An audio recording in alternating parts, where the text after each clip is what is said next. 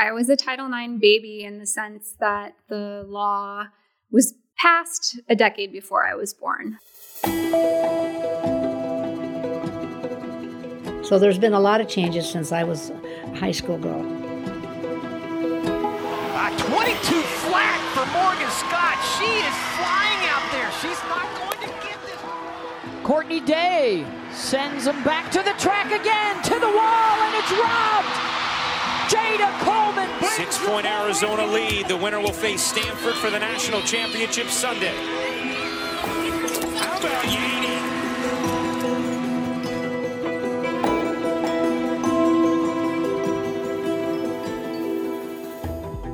This year, Title IX, the law that prohibits sex discrimination in schools, turns 50. The landmark legislation has become synonymous with women's sports, in addition to affecting education across the board.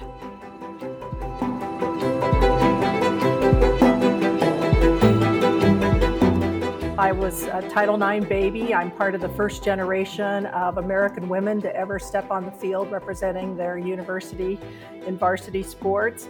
One of the first to get a full ride scholarship. When I was in college and I was the manager of the women's soccer team and I was the PA announcer of the field hockey team and the women's lacrosse team, that was really the basis of my career, why I'm sitting here today. It's very embarrassing that these people don't know what Title IX is. I mean, I'm cringing at it.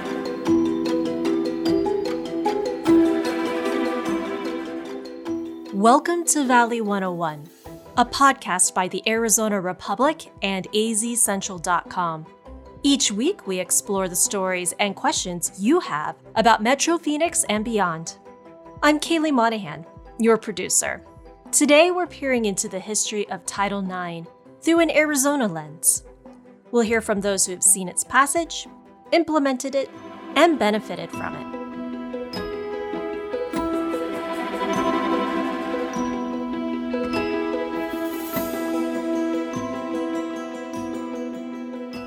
On June 23, 1972, President Richard Nixon signed the Title IX Amendment into law. It states that no person be excluded from participating in, denied the benefits of, or subjected to discrimination on the basis of sex under any education program or activity receiving federal financial assistance. Should any educational institution be found in violation, it would lose federal money. In brief, the amendment outlaws sex discrimination in educational institutions. While sports is not specifically mentioned, the amendment has permanently altered the course of women's athletics. My interest in Title IX is personal, but not in the way you might assume. I was never an athlete in the traditional sense, unless you count Irish step dancing. My interest in women's sports was piqued by a story I did earlier this year. Some of you regular listeners might recall the episode on Ina Giddings, Arizona's grandmother of women's sports.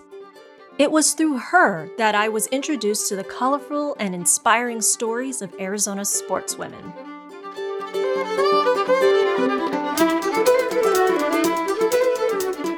Arizona has always been on the starting line of women's sports. One of the women who is part of that history is a nun, Sister Lynn Windsor, who we heard at the opening of this episode.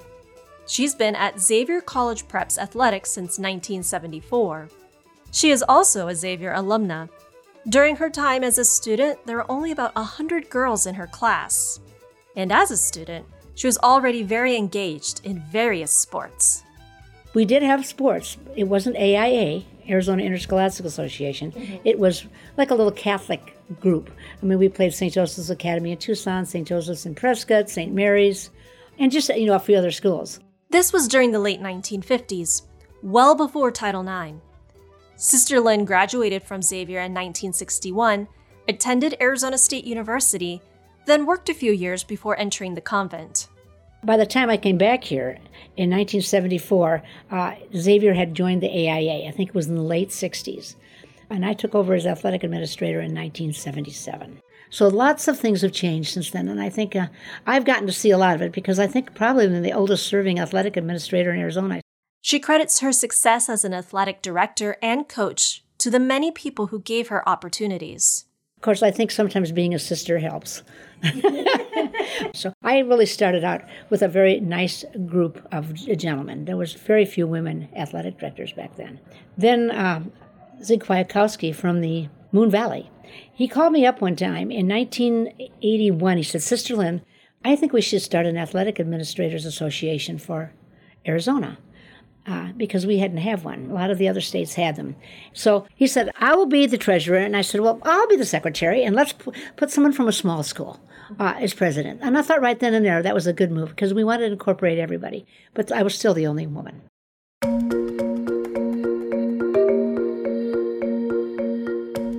These were the early years of Title IX, and many schools across the country were either slow to adopt the changes the law required or resistant to them. Part of what Sister Lynn and her colleagues did as athletic administrators was to inspect schools and make sure they were up to code with Title IX. She shared one story in particular that is one of her favorites. A small school in northern Arizona filled out an application to get reviewed for Title IX infractions. Its athletic director knew that they were lacking, and by having Sister Lynn and the other regulators visit, they could get recommendations on how to better things for the girls. So we got to the school, and we drive up, and we talked to the coaches, and they said they really didn't have a lot, the girls' coaches. And then we got the girls in there, said we had to wear the old boys' JV baseball uniforms for our softball uniform. I mean, they had a list. They had no locker rooms. They had to change in the bathroom. They had nothing. The recommendations were written and sent to the school, and within 2 years, the athletic director and his school were able to implement all of them.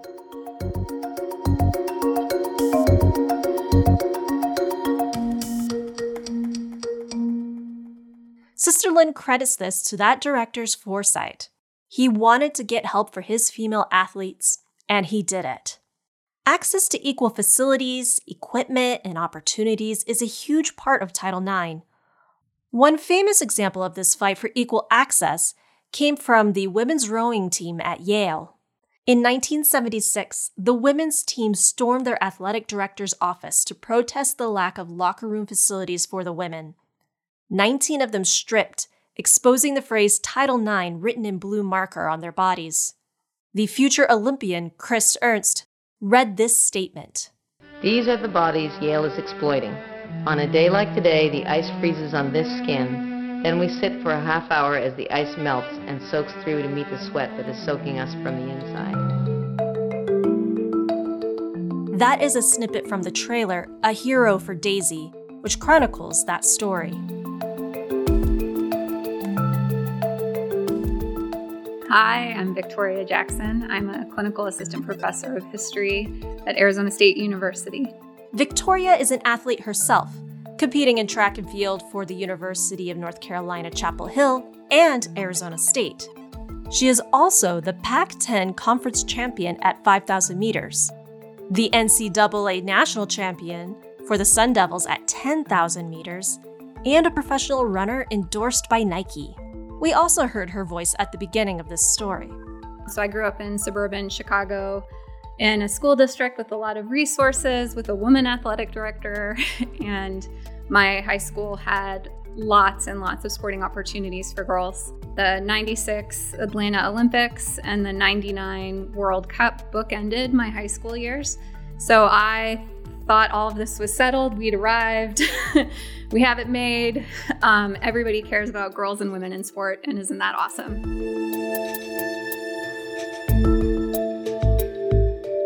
You know, my peers and I, we played sports all of the time. I grew up playing games, you know, kind of unorganized games that you could call sports with friends in my community all through my childhood, and it was mixed gender play. Boys and girls were playing together. Victoria explained that she was fortunate growing up in a positive sports environment. It wasn't until college that she was exposed to what inequality in women's sports looked like. I was a national class runner from my freshman year of high school on, going to national meets, and was heavily recruited. And I was a multi-sport athlete until I specialized in running, you know, midway through high school. And what I learned during my time as a Tar Heel, thanks to being on a track and field team, which is very diverse, I had teammates from all sorts of socioeconomic and racial backgrounds. was that my idyllic experience in high school was not what they had. I mean, I had an athletic director who read through the Title IX regulations and made sure that the boys and girls basketball teams were rotating practice spaces so that we each had equitable access to the best court facilities and the best times for practice. And I thought all schools were doing that. And going to UNC and being on a track team in the South with teammates from all over the country, I started learning a lot.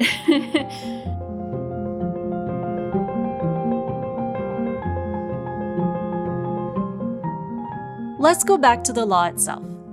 Title IX prohibits sex-based discrimination in any school or any other educational program that receives funding from the federal government. And it began, not necessarily with sports in mind, but with equality in educational institutions. Victoria shared this story about the roots of the amendment. A woman like me, who was not an athlete but was like me academically, is the reason behind the work to get this legislation written. And that woman was Bernice Sandler, who, like me, was a PhD student at her university and wanted to be hired into a tenure track position at her university. It was the University of Maryland. And the faculty was majority male. And in her class of graduate students, the men were getting jobs like that, like without even having to interview. They were getting tenure track jobs, and she noticed the women weren't. And so there were openings at her university, and she couldn't move. She had a family and children, so she couldn't just pick everyone up and go anywhere chasing tenure track jobs. She asked a friend who was on the faculty, and of course a man, because they were all men, why am I not getting any feedback? I applied for this and it's like crickets. I don't understand what's going on. And he told her, oh, come on, Bunny. You come on too strong for a woman.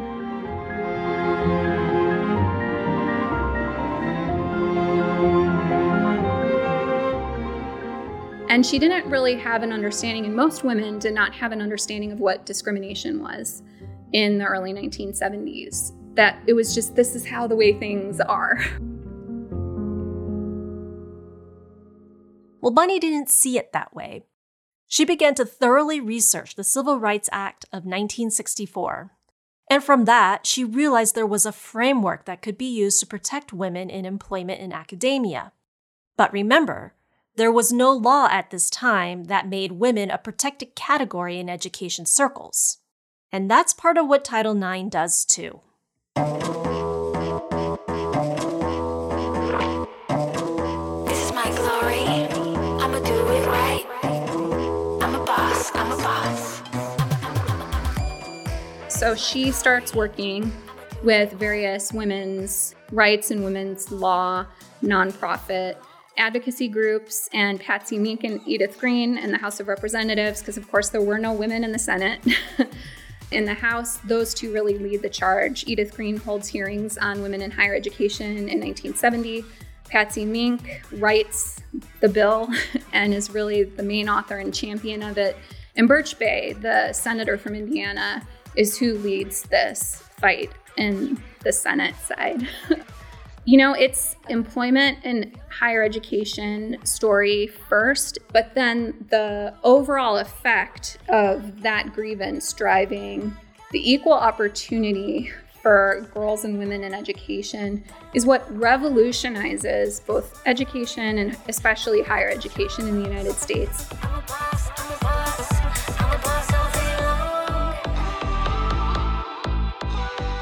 We're going to take a quick break.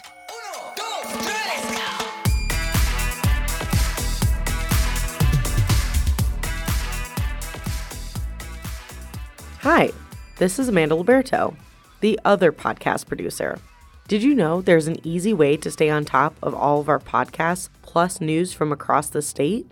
Just download the free AZ Central app. Find it in your App Store and in Google Play. Now back to the story.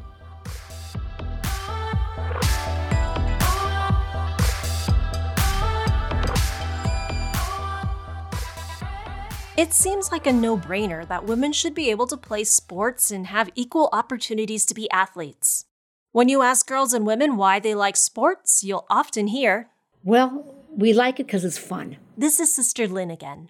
That is the number one answer nationally, the kids say. They like being on a team, they like having fun, they like making friends, and then winning is nice. And that's exactly what the kids said, because, you have friendships for life. I think that's really important, and having fun.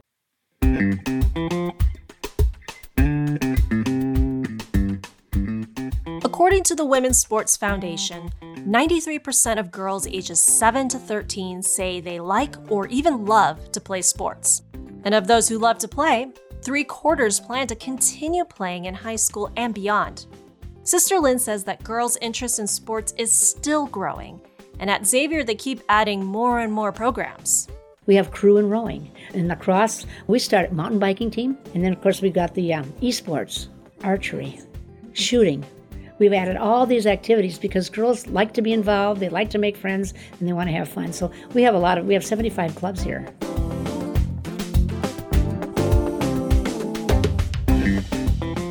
This is another cute story. Pickleball. Do you play pickleball? I don't, but I want to. Let me tell you, it's very up and coming. Being out there and reading and everything, I said, okay, we just redid our tennis courts last year. Then, by the way, we're going to put pickleball lines on it. What? I said, yeah, pickleball lines. Because it's becoming very popular. The tennis people originally weren't too excited about pickleball. Now they've joined it because it's a good activity for kids.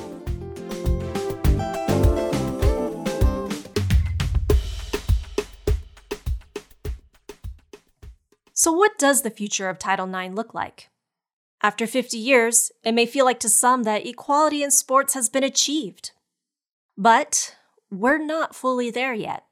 In 2021, University of Oregon basketball player Sedona Prince shot a TikTok video that showed in detail the glaring inequality between the men's and women's weight rooms for teams in the NCAA basketball tournament. And it went viral.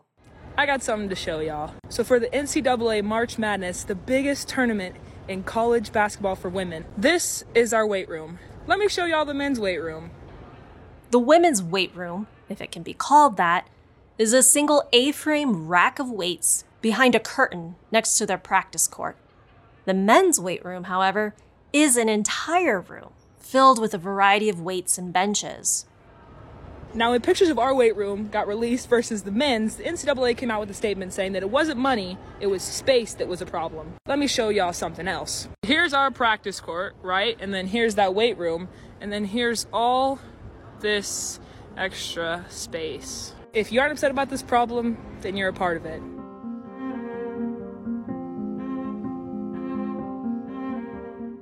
Outside of the obvious injustice, Victoria says that this is also about being and feeling legitimized as an athlete.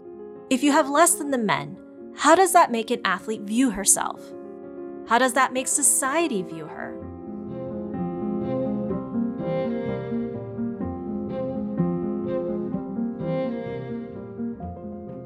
Lesser facilities not only hinder female athletes, but it also degrades them. So Sedona Prince was doing what women in the 70s were doing when they'd go to their athletic director and say, the women's gym isn't even regulation. And our star player just broke her arm crashing into the wall because of it. We deserve better.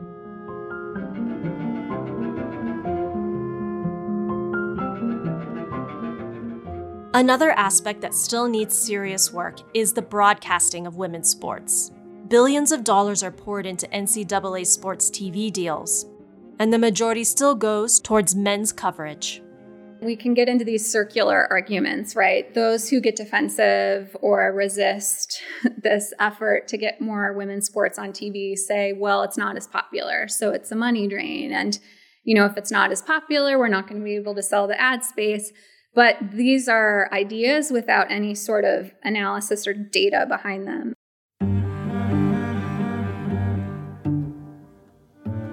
The NCAA was undervaluing and underselling the media rights to broadcasting the women's basketball tournament. Media expert, his research shows that tournament is worth at least $80, but probably closer to $110 million a year. And that the rights for that tournament right now are thrown in with 28 other championships for $34 million a year. And so it's an example of how when you tell yourself women's sports are a money drain, and that nobody wants to watch them on TV, you go and sit down at the negotiating table and undersell them. And you're contributing to this perception that they're a money drain and nobody wants to watch them.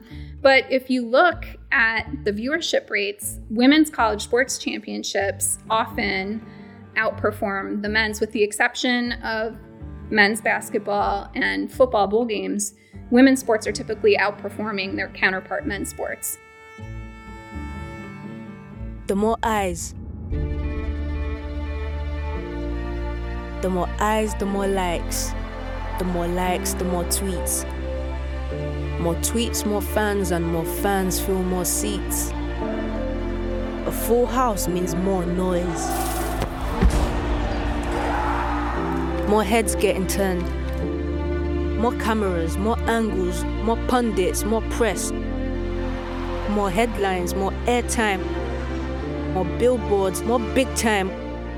More sponsors, more shoots, more signature boots. More little shirts and more little leagues. With big dreams of golden gloves and golden balls. Well done, kid. More seeing them winning that. More stay playing, more keep it up. More pitches open, more try it out. More future champs for teams to scout. More inspired to referee. More storytellers help us see. More coaches crafting how we play. More decision makers forge the way.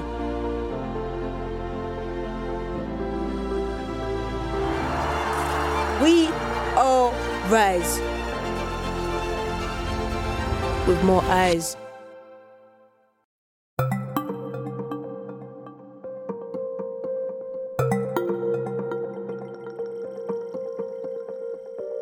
Now, the debate on many people's minds is how to include transgender athletes. Penn State swimmer Leah Thomas made headlines after she transitioned from male to female and competed on the women's swim team. Heated conversations broke out as she crushed her competition. Is it fair to have her compete against female-born women when she transitioned after puberty? Victoria says participation by transgender athletes was not even an issue for the NCAA until recently. The NCAA had transgender policies in place for over a decade, in line with this kind of understanding of it being a civil right. You know, it wasn't that you could just compete in whatever category you said you were. You needed to prove, you needed to be on hormones for a certain number of years if you were a transgender woman competing, and that worked. It worked for a decade. So what changed? We're in a moment where NCAA sports and the colleges who compete in the highest level of NCAA sports are being told by the three branches of government that you can't get away with calling this amateur anymore if it means you're violating antitrust law. And so there's a tension here, right? That college sports are educational, and that becomes conflated with this idea of amateur. Amateur sports don't exist anywhere else in the world anymore because the Olympic movement abandoned amateurism. So when that happened, college sports in the United States, amateur kind of became conflated with education. And it's also run like a big business. And so there's a tension there.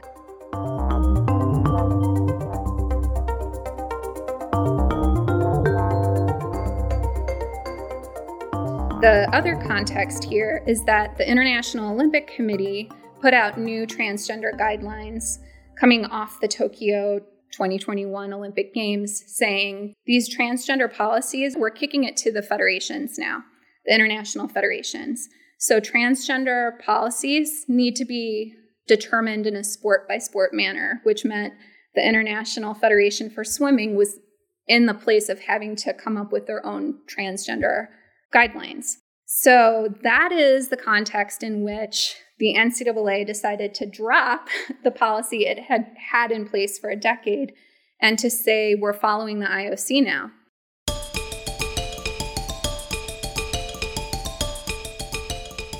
An amendment like Title IX is not set in stone. It is vulnerable to whoever is in the White House. The Joe Biden administration restored the definition of transgender people within the context of Title IX, which means they are protected by it. But another administration could just as easily rewrite the definitions and change the interpretation of the law, thereby changing who it protects.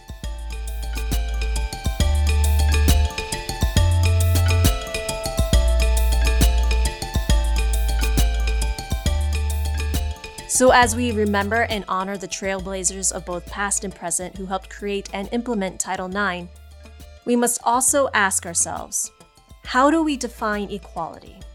What does it look like in 2022 and beyond? As I close this story, I want to leave you with the words of Patsy Mink, the House representative from Hawaii, and first woman of color to serve in Congress, and one of the main authors of Title IX, which has been renamed in her honor. It's always been my belief that no matter how many laws we passed or how many constitutional amendments we were successful in having ratified, that the major problem in any society was the attitudes that people grew up with or were made to believe were sacred traditions of their civilization.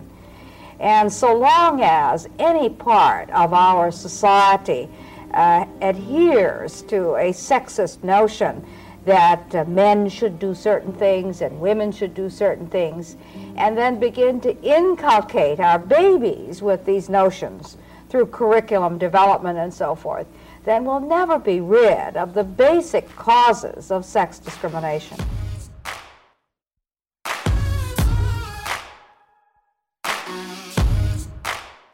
No, I won't wait for another one to let me down.